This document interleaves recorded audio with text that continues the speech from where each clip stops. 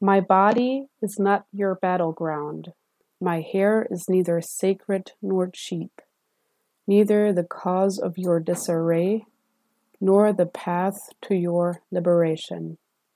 My hair will not bring progress and clean water if it flies unbraided in the breeze. It will not save us from our attackers if it is wrapped and shielded from the sun. Untangle your hands from my hair, so I can comb and delight in it, so I can honor and anoint it, so I can spill it over the chest of my sweet love.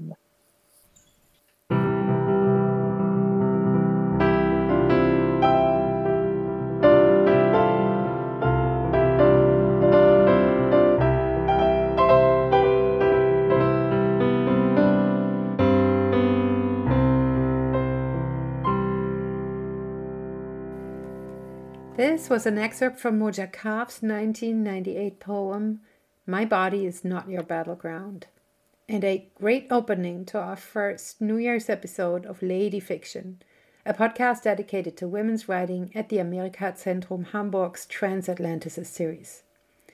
I'm your host, Stefanie Schäfer, and I'm happy to start the new year with some fresh energy to discuss one of the conflicts that has been on my mind a lot since it began last year. The protests in Iran, triggered by the torture and murder of 22-year-old Mahsa Amini by police. Since September, we've had news from protests and revolts against the suppression of women in Iran, with the slogan, Women, Life, Freedom. When Irani women expressed their protests by discarding their headscarves and cutting their long hair, this led to a wave of international solidarity with such phenomena as social media videos of women celebrities and politicians cutting off their tresses to note their solidarity, which I found very strange. In the political arena, we've seen marches and demonstrations in support of the Iranian protest movement around the world. And with the capital punishment of young protesters seen through by the mullah regime, the EU and the US have responded by imposing sanctions on Iran and reinvigorating an old conflict that is a dangerous one. Last November, the New York Times wrote, the United States enters a new era of direct confrontation with Iran. In Germany specifically, the protests raised questions regarding the approach to foreign policy by our new foreign minister, Annalena Baerbock. Just a few days before Amini's murder sparked the protest, Baerbock gave a speech on her approach to a feminist foreign policy, a concept rooted in the struggle for gender equality pertaining to rights, resources, and representation, and to diversity. So here are a few questions I've been asking myself since. How does this feminist foreign policy approach go together with the careful weighing of sanctions and the diplomatic dealings with the Iranian regime we've seen? What does a feminist foreign policy mean, and how do Western nations transport their own understandings of feminism alongside their economic interests to other spheres of interest and to other countries? And how would artistic responses to this conundrum deal with this? So all these are my questions, and I will direct them at my guest today, whom you already heard in the opening, Dr. Katharina Motyl, who hopefully has answers. Hi, Katharina. Hi, Stefanie. No pressure here, right? So, some small questions. Yeah, some small questions. So before we start talking, I want to introduce you so our listeners will see why you're such a great commentator on this topic of imperial feminism and Arab American responses. Katharina Motyl is assistant professor at the American Studies Department of the University of Mannheim. Her second book project is titled Dependent in the Land of Liberty, Drugs, Addiction, and Power in U.S. Culture from the Early Republic to the War on Drugs. Her publications include the edited volumes Who Can Speak and Who Is Heard Hurt, Facing Problems of Race, Racism, and Ethnic Diversity in the Humanities in Germany, and The Failed Individual Amid Exclusion, Resistance, and the Pleasure of Nonconformity, published with Campus in 2017. Her articles have appeared in the Studies of American Naturalism and Interconnections, Journal of Posthumanism. And her PhD thesis at the FU Berlin examined Arab American literature since 9/11 and the literary production of Arab and or Muslim women in the US, as well as Arab and Muslim Feminisms. It's under contract with Campus Publishers. Dr. Motyl also investigates the nexus between digital anti-feminism and other feminisms, and these all make her a perfect conversation partner for today. So, Katharina, here's my question.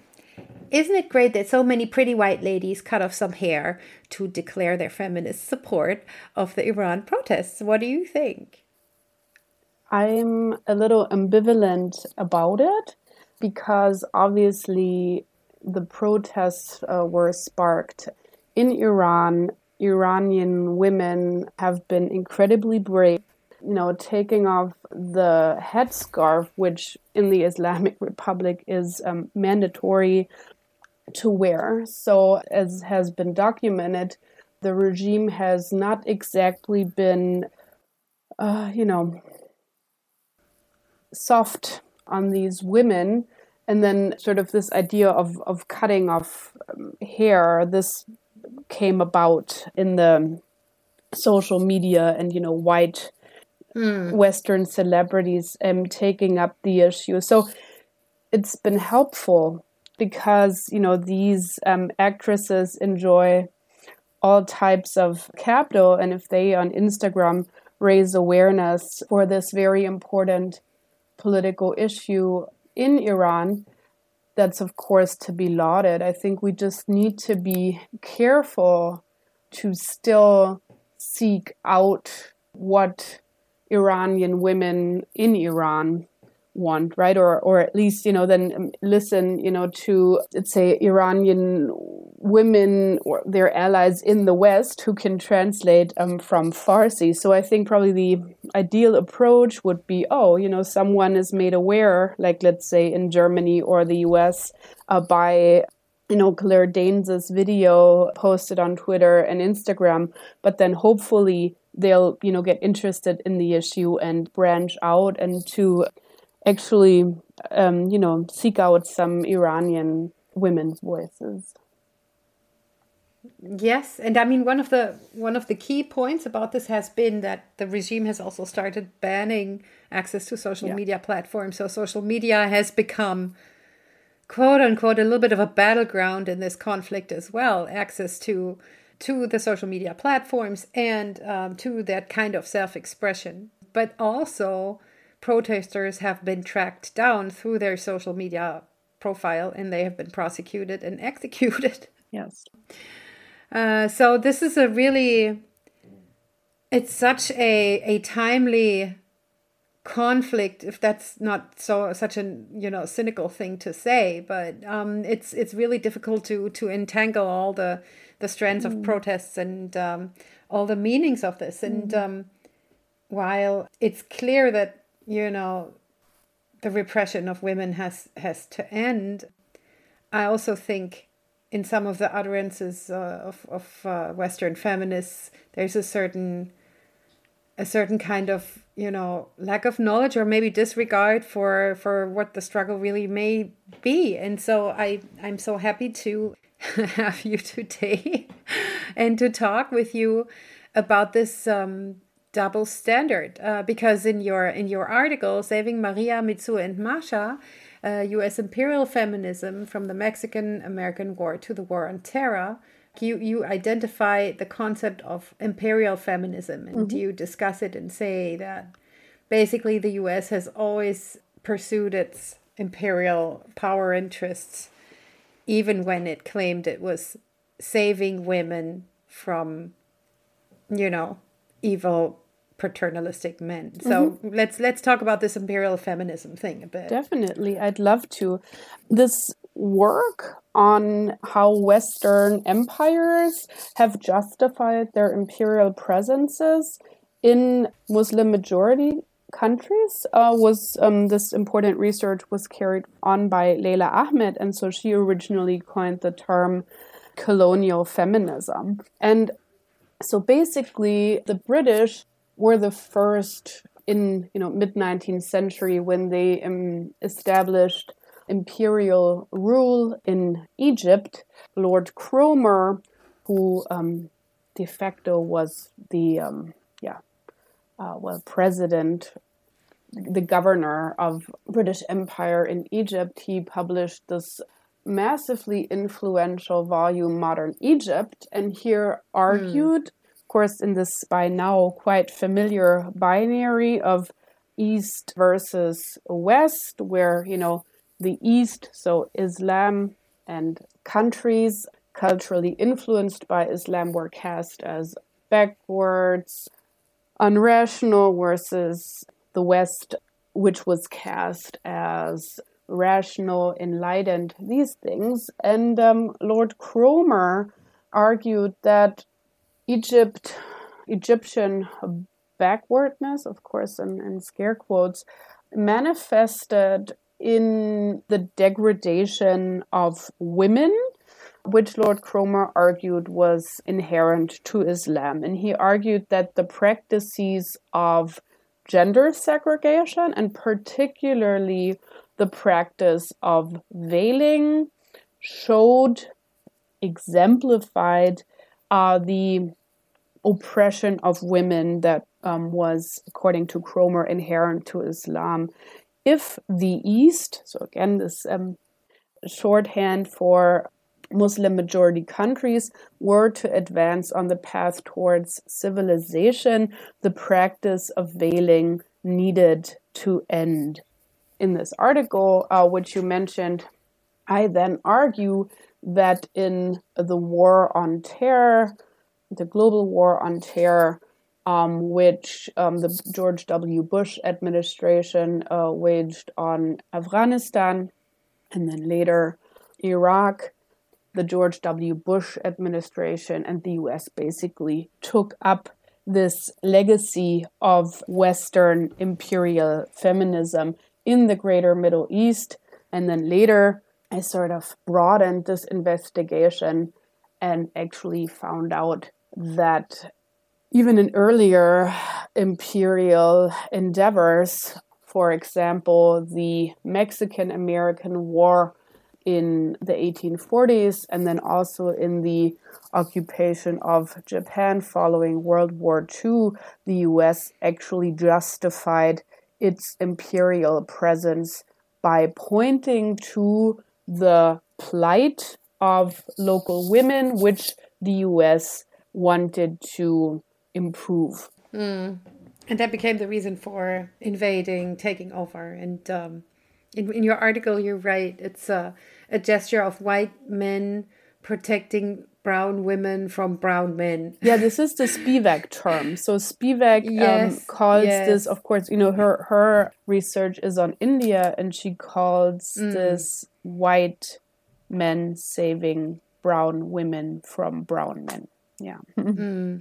These are places of conflict where the empire, in this case the US, arrived, and they had geopolitical interests, and then they needed a crutch to stand on, a rhetorical crutch, and one of these crutches became the liberation of veiled women, thus making appropriating Arab and Muslim women into the discourse of, imperial fantasy, and of course replaying Orientalist tropes of, and you get this specifically with the war, the Mexican War in the 1840s, the senoritas who are only longing for a white savior. So there's a lot of affective dimensions in this as well, as poor victims looking for liberation, and the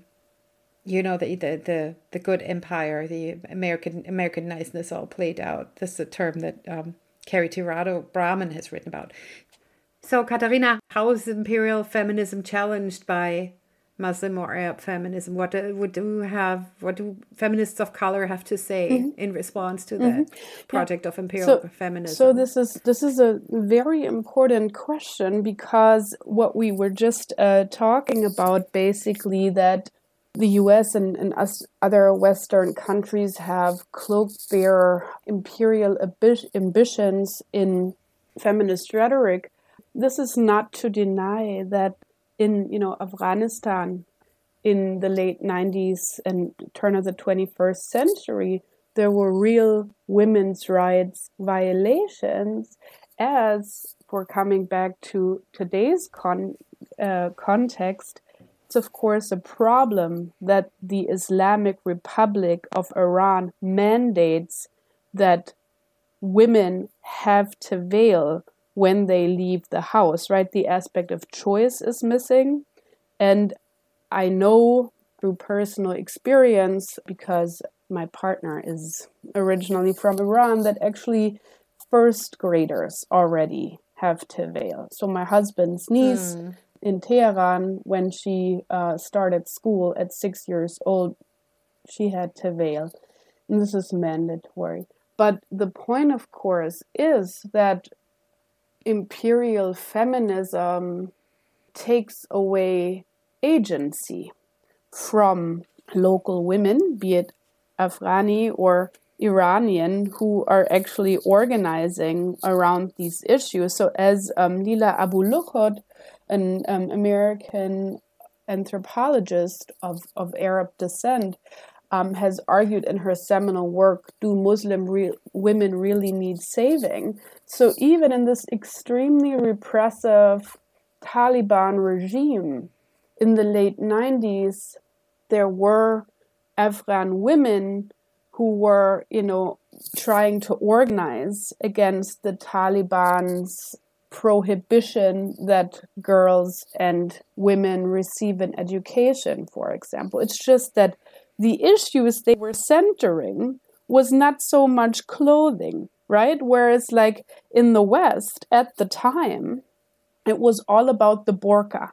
The Taliban mandate that women have to wear the burka.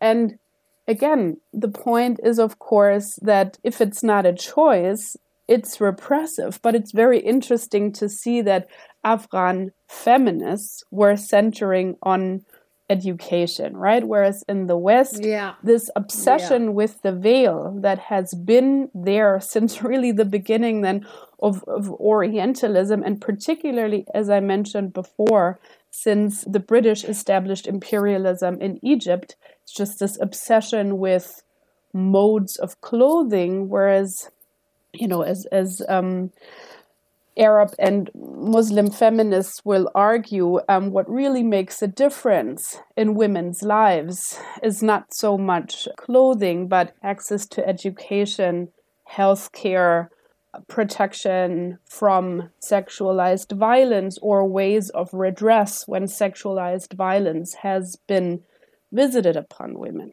Okay. But so bridging into the actual poem and Mohja Kahf, the problem is that, that Arab and Muslim feminists in the greater Middle East, but also then in the Western diasporas, face is that this long tradition of Western imperialist feminism has tainted the feminist struggles. So that feminists in Egypt, but also, let's say, Arab American feminists frequently are criticized for allegedly continuing the usurpation of their communities that imperialism started.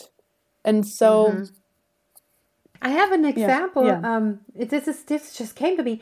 So this is the second Sex and the City film. So Sex and the City is the series of the 90s about 4 young women in their 30s dating in New York. And then they get to travel and they go to the Middle East because they need to get away, get some sun and, and they're in a room with Arab women. And of course, there's a huge divide between those, also liberal white women who, wear their Malone Blahniks and pertain to Western beauty standards and the short skirts and the, normative images of beauty. And then all of a sudden, these Arab women start taking down their veils and ta-da, who would have thunk it? Underneath, they're wearing designer clothes. And then there's a huge scene of, international feminist reunion where they all, confess to being in love with I don't know, Gucci and Versace. And I'm like, I mean, this is almost 20 years ago, I think, that the film came out. But I thought it was such a arrogant gesture because it, in this chick lit manner and this, post-feminist backlash, it totally undid anything that, Arab feminists were struggling for and reduced it to, oh, you get the money, you can wear the bright colors underneath the burqa. You can still be free in your veil. Yeah. It was such a paternalistic, imperialist gesture. I thought it was terrible. But that's Sex and the City 20 years ago. I couldn't agree more. It was, as you outlined, extremely problematic because freedom was equated with the freedom to consume. And I think the subtext was, if I remember this terrible film correctly, it was designer lingerie. So there might even have been this narrative, oh, there is polygamy in the Arab world, in the generic Arab world. And of course, these women then have to compete for, they might be the second or third wife, and they have to compete for the attention of the husband. So, who can wear the sexiest lingerie. Yes, so this is certainly how not to do it. Yeah. So let's talk about a response that you outlined, that you quoted from in the opening, Mohja Kahf's, that My Body Is Not Your Battleground, a poem. So, in a nutshell, this poem from, as you pointed out, the late 90s actually still is extremely current. So it's a powerful indictment of the instrumentalization of Muslim women's bodies in the male-dominated traditionalism versus modernization debate within the Islamic world. And at the same time, the poem is a powerful celebration of women's corporeality and women's sexual self-determination. Can you talk about corporeality? What do you mean? So we repeatedly find, just like in the stanza which I read out, the speakers appeal to a you, and this you, again, I read as the Muslim establishment, which comes in two shades. I'll go into this later. So this appeal to this you to untangle your hands from my hair. Leave me to discover the lakes that glisten in my green forests. Who has given you permission to put your hand there? So basically, the whole poem, which I would say comes close to like a Muslim feminist manifesto in short form, perhaps. So it argues against cathecting, so loading Muslim women's bodies with symbolic meaning, and instead arguing for a celebration of Muslim women's bodies in its materiality, right? So basically, leave me to discover the lakes that glisten in my green forests and to understand the power of their waters. So, of course, here, waters, I don't know if I have to spill it out, but of course, a metaphor alluding to some of the physiological responses women's bodies have when sexually aroused. So it's definitely a controversial poem, not only in terms of the subject matter. It's such a heads-on, a self-assertive and heads-on confrontation of the male Muslim establishment, but also performatively by a Syrian American woman who was, at the time of that the poem was written, she was just in her early 30s. So of course here performatively, Mohja Kahf challenges stereotypes Western hegemonic discourses may have about Muslim women, right? She very much writes about things that are considered taboo even by Western standards. I mean, women's sexual self-determination and masturbation, and I don't think you find that in the New York Times too often. Perhaps now, but not in the late 90s.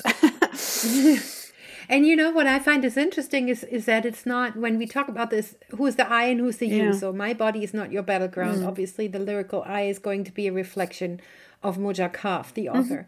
But the you and what she wants to do with her body are not so, they're not, spelled out. So this is, on the one hand, obviously speaking back to Muslim men, but it might also be speaking back to American imperialism, which I find is so interesting.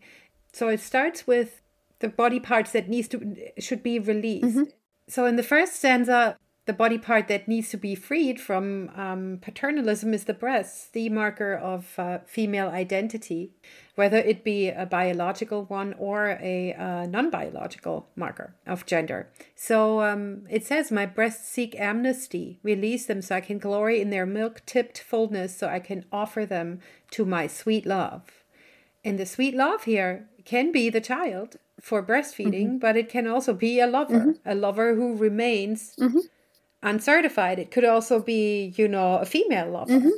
So it's really interesting that opposite this you who is attacking the speaker and who has hijacked her body is a lover, somebody who the speaker is tuned to, who might be a child, who might be another partner, who might be a sexual, a woman sexual partner. And it's really in this indeterminacy that the privacy also lies of this. It's not declared and it shouldn't be declared. So it's really a response. I think it seems to me with this indeterminacy, it seems the you can be both a man, both the Arab establishment or the international imperial project telling Arab and Muslim women how to feel and how to be, specifically with the hair. That's where I got we talk a lot about hair here, specifically with the hair. My hair is neither sacred nor cheap. My hair will not bring progress and clean water if it flies unbraided in the breeze. So all the Claire Danes and the celebrities cutting off their hair, it really, it doesn't do anything other than making a nice photo up on social media. That was my critical response. So I liked the stanza, untangle your hands from my hair so I can comb and delight in it. Yeah. Keep your hair off my hair, I guess. Says the short hair woman. Maybe I have short hair and I've always had short hair. So I'm attuned to hair topics a lot. Okay. Sure.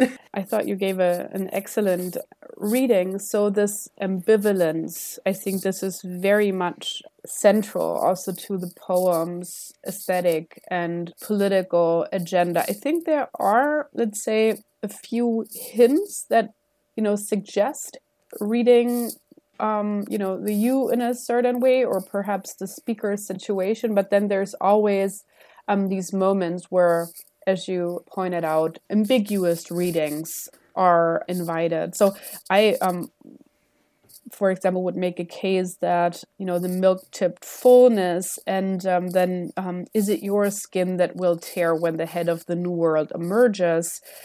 So the speaker is probably writing from the perspective of a pregnant woman, and this child that comes out into the world may be a girl. So this is one of the ways you can read it. What kind of world do I want for my daughter, or also for my son, and that particularly, as we have made clear in this conversation so far, that gender plays such an important role in with regard to hegemonic discourses on Arabs and Muslims, right? So of course in Hollywood, this is extremely polarized stereotypes about Arab women, either the hypersexual seductress or Jezebel, the veiled, oppressed woman. And I would argue, along with Evelyn Asutani, an Arab American media studies scholar, that actually, in fact, both of these stereotypes, which at first glance seem quite diametrically opposed, if you read them in terms of a metonymy or an allegory, so, woman standing in symbolically meaning country, right? I mean, this, you're an expert on figurations of the national. I mean, right, this was so central, like in the 19th century. So, like, whatever, Lady Liberty then standing for the US as a whole. And so, if we're standing with the hypersexual seductress, doing this come hither gesture to an American male viewer, of course, this in a way invites, hey, come hither, US intervention. And of course, then, the veiled meaning oppress woman is also inviting US intervention in the sense of, let's bring, light to this oppressed part of the world, something like this. And the reason, and I think you're completely right to argue that per se, the U can be read as, the Muslim establishment, or actually Western US or Western or US imperial feminism, or even, Western feminists who don't take seriously Arab and Muslim feminists. I would make a case that with this part, has God then given you permission to put your hand there? There again being the private parts, private areas. I think before that sort of the text implicitly makes a case that the you it addresses is the male Muslim establishment, which, as I mentioned before, comes in two iterations, if you will. It was interesting to see that, once British imperialism had established itself in Egypt with this thesis that, what Egypt was lacking was civilization. And this was particularly visible when one looked at the way that Egyptians treated women, this trope of the allegedly inherent misogyny of Islam. Egyptian middle class and upper class intellectual men were internalizing this discourse, right? And were then arguing, this is true, and you actually, and this was again not just the case in Egypt, but sort of in greater Middle East and some other countries. So, for example, in the early 20th century, you had the Mohammed Reza Shah in Iran arguing that veiling needed to stop, that this was uncivilized. And you had Ataturk in Turkey arguing that, we as Turkey are modern, and this practice of veiling is just backward. So this was basically the hegemonic discourse in many Middle Eastern countries, and Nasser too, right? Gamal Abdel Nasser in the 1950s was arguing against veiling. And then really through this Islamist resurgence did this idea come about that in Muslim majority societies that actually these societies needed to go back to their own culture and, needed to rediscover Islam, and with it, the practice of veiling. And this was, of course, that the fact that this Islamist resurgence has been quite powerful. This, of course, has had much to do with the disappointment that many in Middle Eastern countries were feeling regarding westernization and U.S. interventionism. Yeah. So I'm going to resume with the question here of the imperial feminist project and how to speak back. It's a post-colonial or decolonization effort on the one hand, of course, but it's also an effort of using different channels. And it's so interesting to see, you said earlier, this might be a manifesto, which would ask us questions about what is our understanding of a manifesto for a social movement, right? The surrealists and all the avant-gardes made very sure that we know what a manifesto is supposed to look like. So if this is a corporality, self-assertion manifesto, it's also intriguing that it's collected in a story collection or poem collection that's called Emails from Scheherazade, the Orientalist storyteller who tells story to, keep at bay her execution in the Tales of 1001 Nights. So it's really, it's wrapped up in that bind. You can highlight the Orientalist paradigm, but you can't go outside of it. It seems there's no returning or pulling back. It's a big problem. So let's just say, this is also, among Arab American writers, some are saying, guys, we really need to stop making intertextual references to Scheherazade or stuffed grape leaves, because basically we're just perpetuating stereotypes. But particularly, I think your observation is spot on, particularly to this question of how does the Arab American community or Muslims generally respond to Orientalism and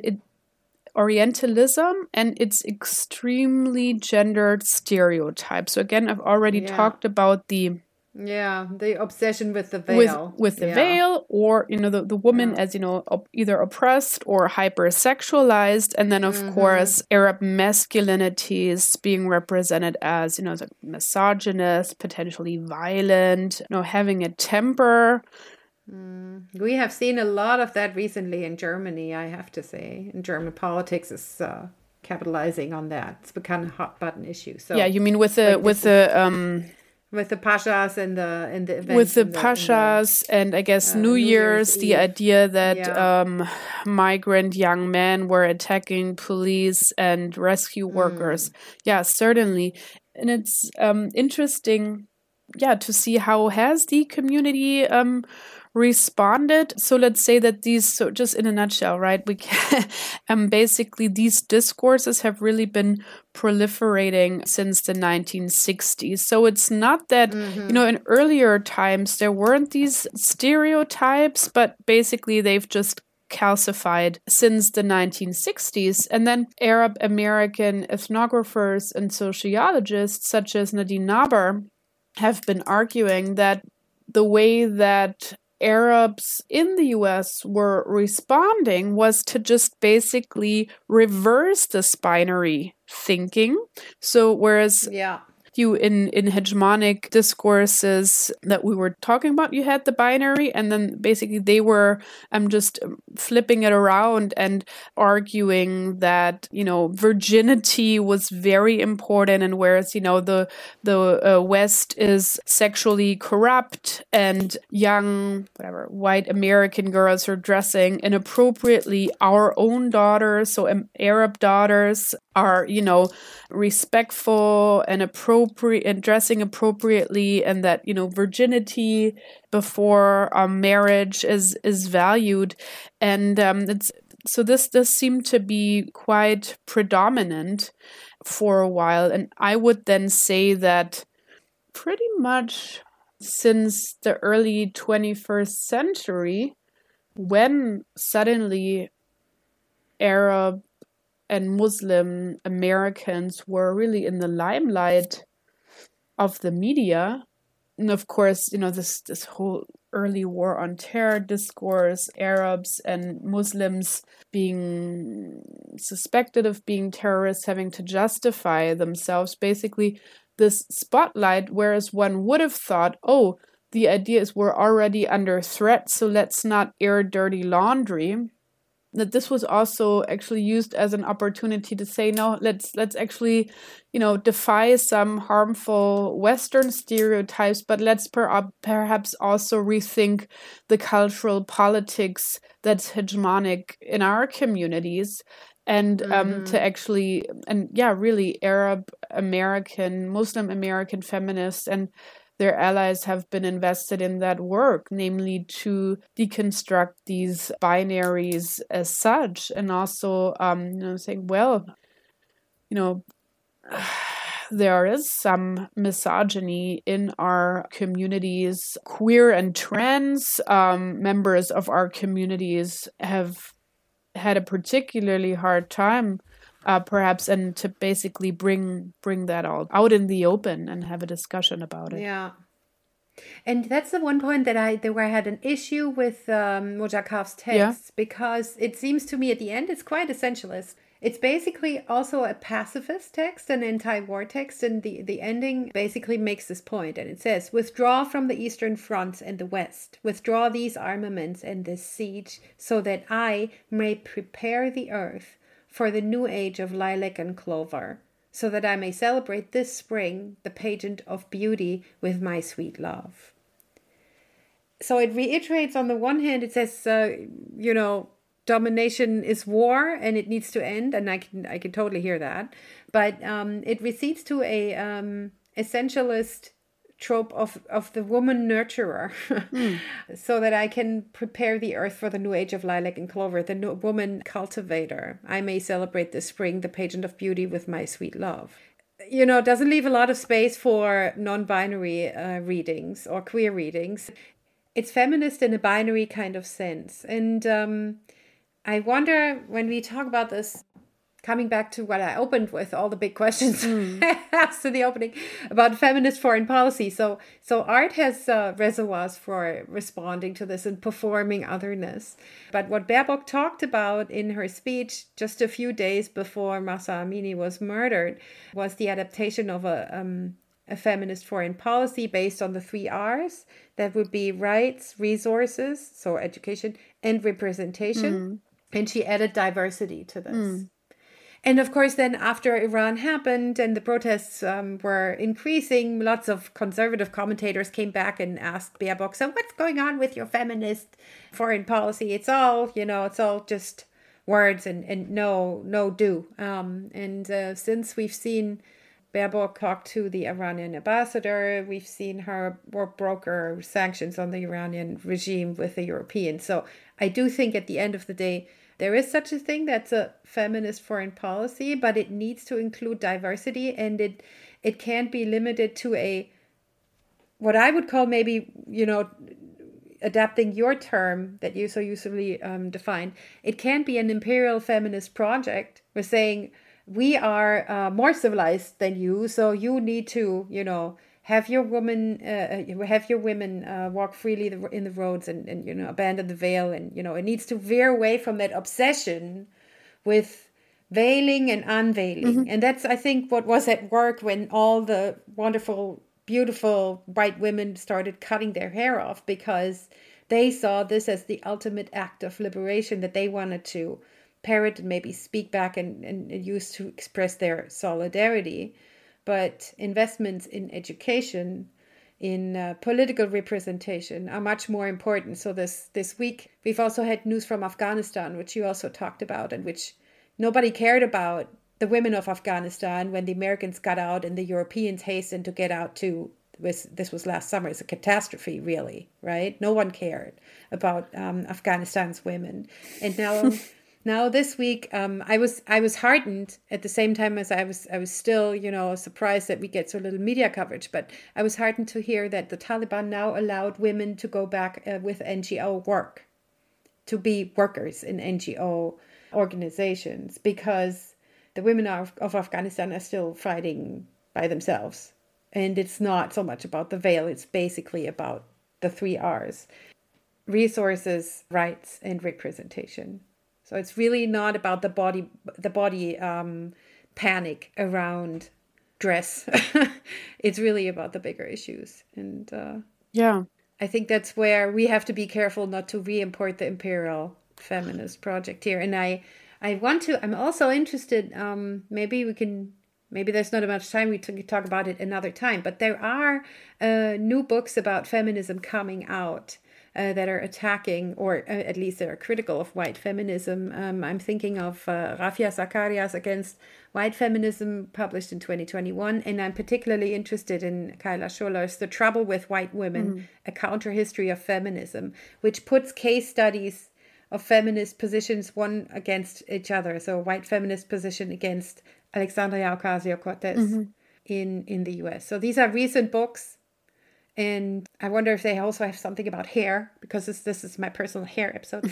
But I'm interested to keep up this conversation. Yeah, and I mean, perhaps I haven't touched upon this yet, but it was not just that George W. Bush and his administration were arguing that intervening in Afghanistan would bring very oppressed women rights.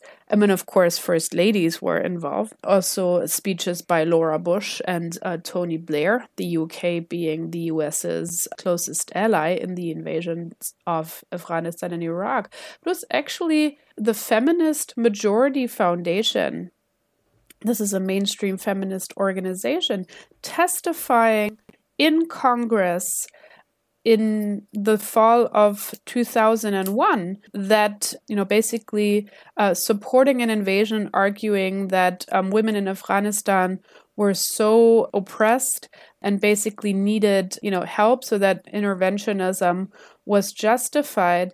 Whereas it's no secret that those individuals most affected by wars are usually women. Right? So, I mean, what kind of freedom does bombing bring? It's This is of course now also in the moment in which we're talking. I want to make clear that I don't think pacifism is justified in each and every case. I mean, we're just facing Putin's war of aggression, or even settler imperialist aggression against Ukraine. But of course, we have to be very specific. And I think responding to this unprecedented terror attack of September 11th, there could have been other ways of responding. I mean, first of all, one could have treated this as, a criminal justice case. And so on. I mean, I don't have a PhD in political science, but so there were several options.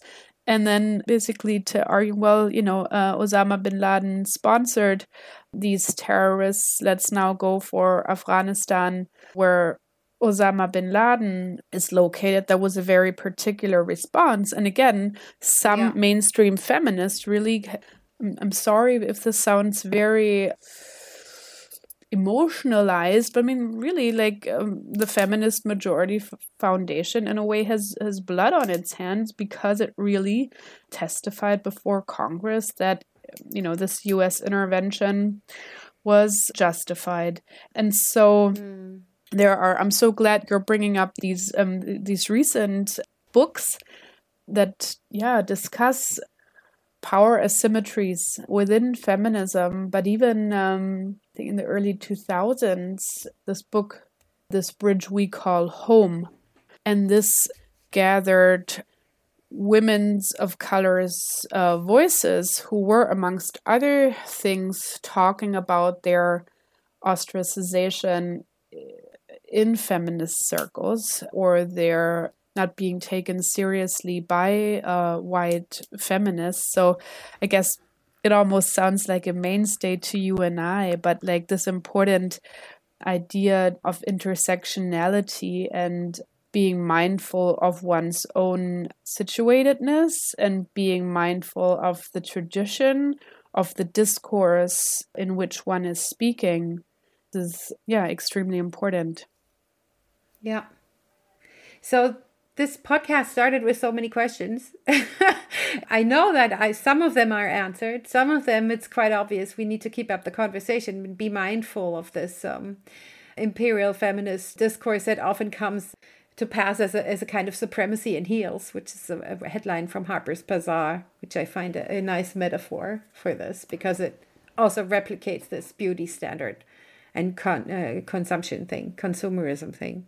So we will certainly keep an eye out on the discourses and, of course, on the struggles of the women in Iran, and remember the struggles of women elsewhere.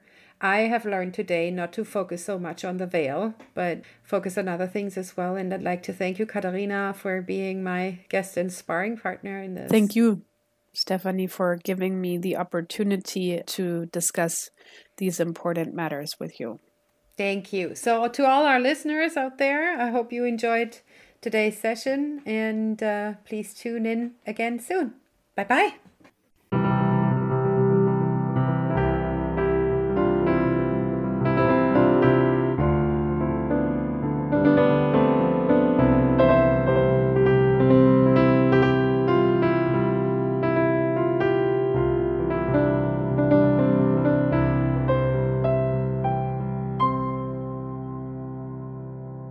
And just so you know, once again, the views and opinions expressed on the show are those of the guests or the host, not the American Centrum, which does not take any institutional positions on politics or policy. Thanks again for listening.